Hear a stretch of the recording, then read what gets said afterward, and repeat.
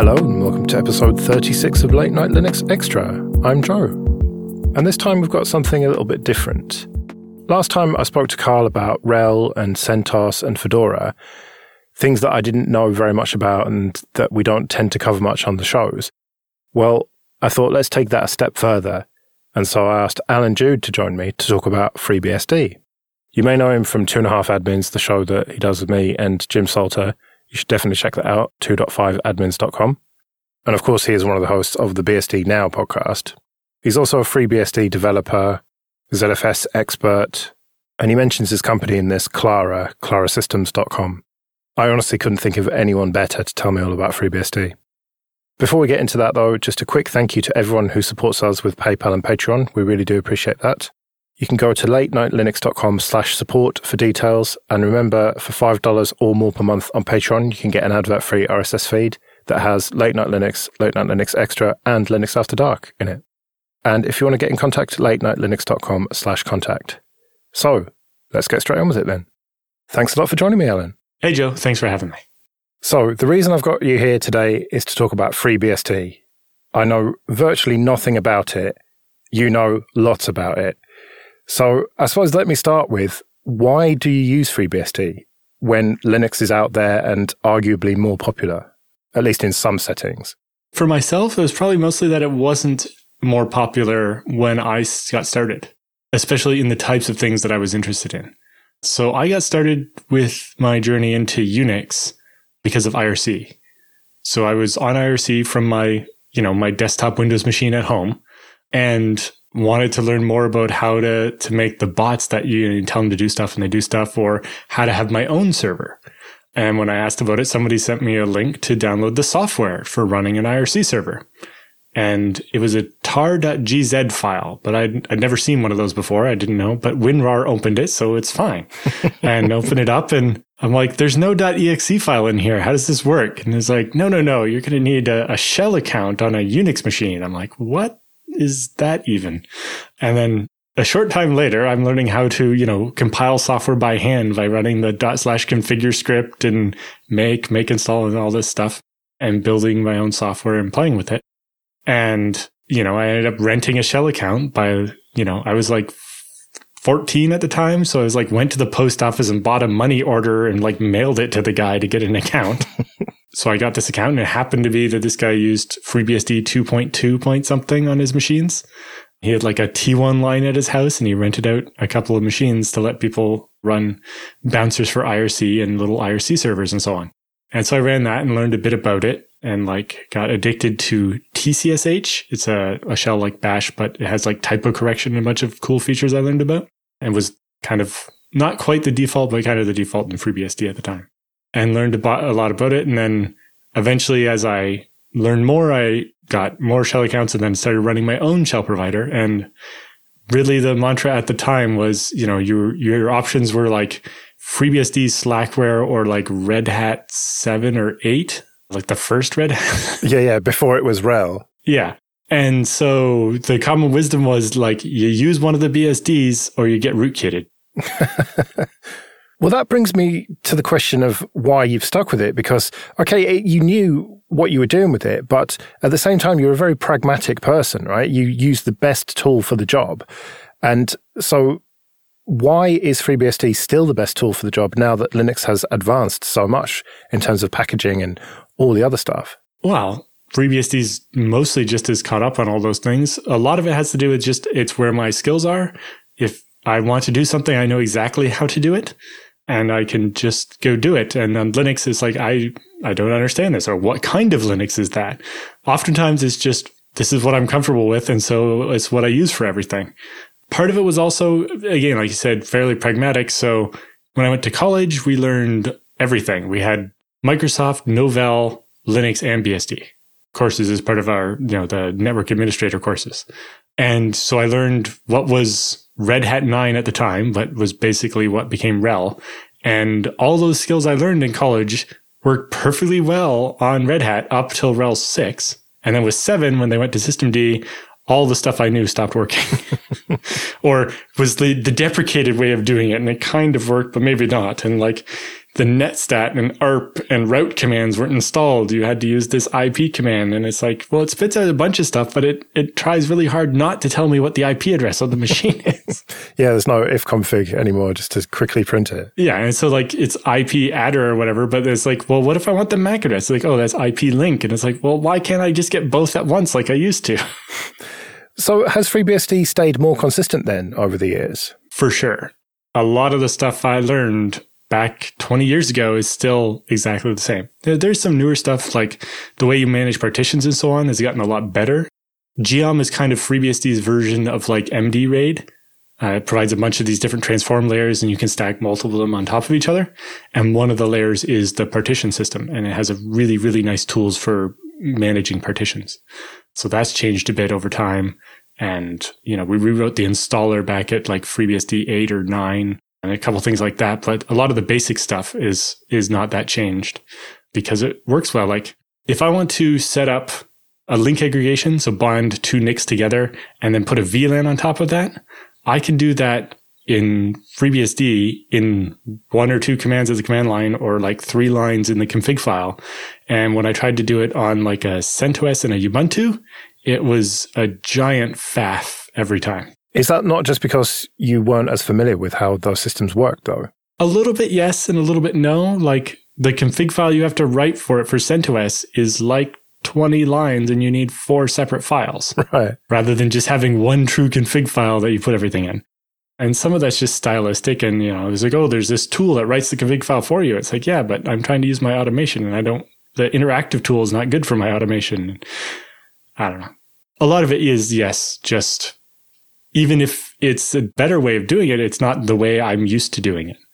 And that gets to a couple of the things about FreeBSD.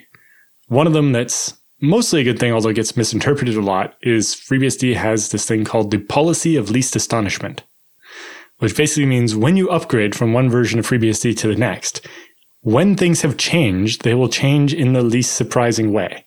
So that means, if you still try to do it the old way, it's not going to eat your lunch or blow up in your face. It's going to, kind of keep working, but tell you, hey, you should use the new way or whatever. There's going to be some changes between major versions, but it'll be done in the way that is least likely to go wrong, right? If the default for the firewall changes from reject to accept or something, it's not going to end up leaving your machine, locking you out or leaving it open to the internet when you didn't want it to. There's some features like jails, which have been around for an awfully long time as well. Yeah, like jails were originally written for a commercial customer in 1999 and then open sourced in 2000. And they're basically kind of like Linux containers. They're from much earlier. So Linux containers are interesting because they're both more and less than the jails. So with jails, it's kind of, you have this one top level construct, which is the jail or the prison, and it's a chroot, so it provides a mount namespace and filtering against those.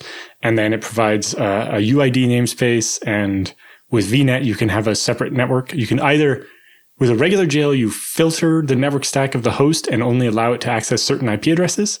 Or with VNet, it has its own complete network namespace and things like that. And then we have RCTL for resource control. And then on Linux, with the namespaces, you have all of these separate namespaces that you can pick and choose from, and they can kind of overlap and so on, but there's no overarching container that actually makes up the container. Right? The container itself, there isn't just one ID number that uniquely identifies that container for the whole kernel. It's actually just a bunch of layers of pieces, which offers some more flexibility, but also makes it harder to be like, there's this one container thing, and it's, it consists of all these namespaces or whatever, but there's one wrapping, like, top-level concept. What about support for OCI containers and Docker and stuff? Where's that with FreeBSD? Well, for OCI containers, there's a bunch of work there. I've seen a university paper and kind of prototype of even being able to, using like RunJ or RunC, I forget what the thing's called, being able to actually pick up a container that's running on Linux, move it to FreeBSD, including keeping the open sockets that are open. Like it copies the socket buffer of currently open sockets during the transition, and being able to move a workload from Linux to FreeBSD and back. Now, this is just university research level code, so it's not production ready, but yeah, it proves that it's entirely possible. I think the main thing that's holding back Docker on FreeBSD is a couple of things. First, most FreeBSD people, myself included, don't necessarily understand all of the bits that make Docker or what people's main use case for it is. If the main use case is I want to download this pre-built image of some version of Linux with all the dependencies stuff and just run it, that's not going to apply very well on FreeBSD. Even if we do all the right stuff to turn the container bits into jails and so on, you're going to have a bunch of Linux binaries inside. And FreeBSD's Linux binary compatibility is pretty good, but it's not perfect. And if all you want to do is run a bunch of Linux containers, why would you want to use FreeBSD as the host for that? I suppose, yeah, that makes sense. The reason why we don't have something similar like that for FreeBSD is because, well, you can just create a jail and issue a couple of commands and install the packages for the thing you want and have that. You don't need to download a pre-built image of it necessarily. Okay, this episode is sponsored by CBT Nuggets, training for IT professionals or anyone looking to build IT skills. Go to cbtnuggets.com/late-night-linux and sign up for a 7-day free trial. The on-demand virtual labs mean you can build practical experience with the commands, config, scripts, and everything you need to get the most out of each course. Another standout feature is the accountability coaching service, available to all learners with a subscription, which gives you access to a real person who will help you craft a personalized learning plan and set goals, and will check in with you to keep you accountable. So start your free 7-day trial today at cbtnuggets.com/late-night-linux. It includes unlimited access to all course materials, including virtual labs. That's cbtnuggets.com/late-night-linux. One of the other interesting things about FreeBSD is the fact that it's kind of this hybrid of long-term support and rolling release. So the OS itself is long-term support. You get on a major version like 12 and it's supported for 5 years. We have kind of incremental updates. They were kind of more like a service pack. It's not really like a major OS upgrade, but it is a way to allow us to introduce new features and have it be a separate version. Well, kind of like RHEL then, that sounds like to me. Yeah. So yeah, is it kind of exactly like a RHEL, as there'll be 12.1, 12.2, and 12.3 will come out around the same time as this recording, I think. And if you compiled software to work on any version of 12, it will work on all versions of 12. Right. Just because you upgrade your OS, it's not going to make any of your software stops working. Unless you upgrade, if you upgrade from 12 to 13, then, all bets are off. A bunch of library versions are going to change and you're going to have to deal with that. And do you have companies that offer support beyond that then? Like, for example, with Canonical and Ubuntu, you get 5 years for free, but if you pay them, you get 10 years, which is very attractive to a lot of customers. No, although there are lots of people that do keep using old versions and backporting things themselves, but those are more like appliance vendors and so on that just kind of have enough in-house developers to just keep doing it. I was going to say, I started a support company and we do a lot of stuff for FreeBSD, but we're not that interested in keeping really old versions working because the newer versions are better. And we actually spend a lot of our biggest customers are us helping them get to the newer versions more quickly rather than trying to bring the fixes to the old versions they're stuck on. Yeah, you never do a very good job of plugging your company. What's it called? Clara Systems, or just Clara, but that was taken. So clarasystems.com. And we offer FreeBSD and ZFS support subscriptions and development contracts. So we build features, or like we said, we've helped companies get caught up to newer FreeBSD. And also, if they have customizations they've done, we can help them get those upstream so they're part of mainline FreeBSD so that next time they update, they have less code to have conflicts with and so on. And do you do hardware enablement as well then? Yes, we do hardware bring up. We're doing a lot of stuff on ARM right now with the ARM64 and so on. But, if you have a specific device and you want to deploy a FreeBSD appliance on it, then yeah, we're definitely the right people to help you with that. So when it comes to package management, I know of this thing called ports, and I've briefly used it.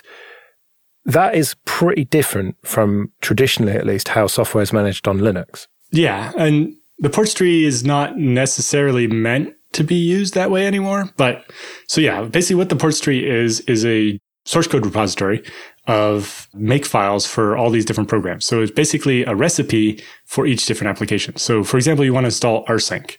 it'll be under the, I think it's net or FTP clients category.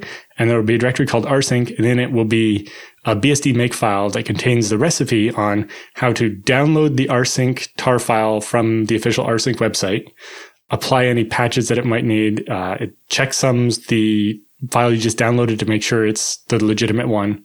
Then it can extract the tarball, apply any patches that are special to make it work on FreeBSD. With rsync, I don't think there are any, but there are optional features you can enable. You can say, I want the patch for rsync that allows me to do a bandwidth limit, to say, I only want rsync to run at 2 megabytes a second and not use up all my internet connection or whatever. So basically the recipe to download the software, customize it, and compile it, and basically get an install version, and then install it on your system and register it in the package database so that you can, you upgrade it and uninstall it and so on. And while you can use it manually, the main thing that's used for is to build the binary packages.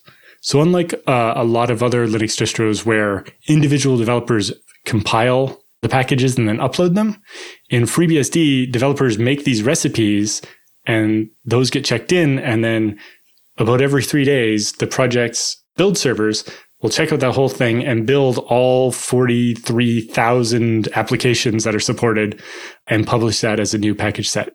And so do you have an equivalent of apt and DNF then? Yeah, ours is just called PKG. So you just PKG install rsync space nano space sudo, which is usually the first 3 things I install on a new machine, and it will download and install them. And then you can do PKG upgrade, and it'll upgrade all those. The thing that's different on FreeBSD, I kind of mentioned this earlier, was how it's this hybrid of long-term support and a rolling release. The OS has the long-term support. And there are some tools that are built into the operating system, like TCP dump and, grep and all those kind of things. But there's a limit of how much stuff is included in FreeBSD itself. It's basically just the basic tools, and there's no graphical tools, and, there's no sudo, there's no rsync, etc. Just some of the basic stuff, fetch, FTP client, that kind of thing. And then we have the ports that get compiled as packages, and those we call third-party packages are just these 43,000 programs you can decide to install on your machine. So when you do a default install of FreeBSD, there are no packages installed. There's just the operating system. And then you can install as many packages as you want and upgrade those. And are they kept relatively up to date then? So there's 2 versions of the ports tree. There's the main one, which is called latest, and that gets updated like every day.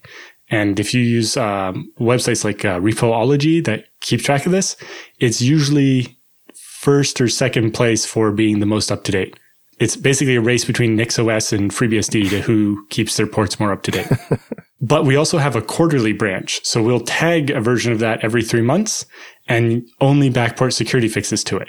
So if you want to not have a bunch of new packages to download every day, you can use the quarterly branch, and that's the default when you do a new install. Right. Yeah, I was going to say that sounds more up my alley. I don't think I would want the bleeding edge stuff. Right.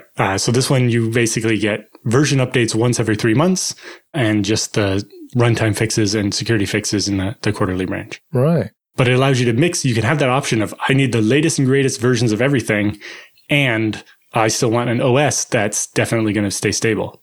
What about the desktop then? Where's FreeBSD with that? I know there's GhostBSD, which is a nicely configured Mate desktop version, but it doesn't strike me as a desktop OS, FreeBSD. Yeah, so what's interesting there is FreeBSD is an operating system, like Linux is a kernel of an operating system. FreeBSD itself isn't really a distro as you would think of it if you're coming from a Linux landscape. So like I said, FreeBSD has this divide between what is the operating system and what is third-party packages that you decide to install. So FreeBSD is what I guess on Linux side, like an unopinionated OS. It doesn't pick one desktop flavor and assume that's what people want. There are like 120 window managers in those 43,000 packages, and you can use whatever one you want. But that leads to, there's not the same kind of out-of-the-box experience. FreeBSD really a bit more of a Lego kit where you take the pieces and put it together whatever way you want to make your thing. The only thing that kind of comes out of the box is the developer tools you would want to be able to build whatever you're trying to customize FreeBSD into. And that comes from this other part of FreeBSD where it's called tools, not policy. So we provide all the tools for you to build whatever you want to build, and we don't kind of tell you which way you should do it. And so there's no graphical anything by default. It's all available in the port tree and you can build one. And that's how my laptop is. I just, install Xorg and Lumina or KDE or something and get a desktop together. But, that's not a great experience for a new user. And so you end up, we have a couple of distros now, like GhostBSD, and there's, I guess, Midnight BSD. Nomad BSD is a nice, like, live CD one. It provides graphics and everything, but it's also non-persistent or, semi-persistent kind of live CD type thing. And yeah, so it's down to those if people want to do it. The problem there is, because of the way FreeBSD has been and not having a default window manager and so on, everybody in FreeBSD has their own opinion about what the right way to put a desktop together is. And most of them have just not gone through the effort of making their own distro or spin or whatever to do that. And so there's a couple you can try out, but as an experienced user, I'm perfectly happy to put one together myself because it's not as involved as it really sounds, right? It's just picking a bunch of packages to install with, apt or whatever. Well, thank you very much for joining me, Alan. It's been a real pleasure to hear about what you're into. Normally, it's all just ZFS stuff that we talk about on 2.5 Admins. So we almost got through this whole thing without mentioning ZFS, but... it was you, not me. Yeah. I'm sure you mentioned it earlier. I'll have to check when I edit this. You can check. I didn't bring it up. But one of the nice things you do get with FreeBSD is the fact that ZFS is integrated into our kernel, which currently isn't possible for legal reasons with Linux. And so also our bootloader has full support. So you can boot from compressed, latest versions of ZFS and have the boot environments feature, which basically allows you to have a switchable, clonable version of your root file system.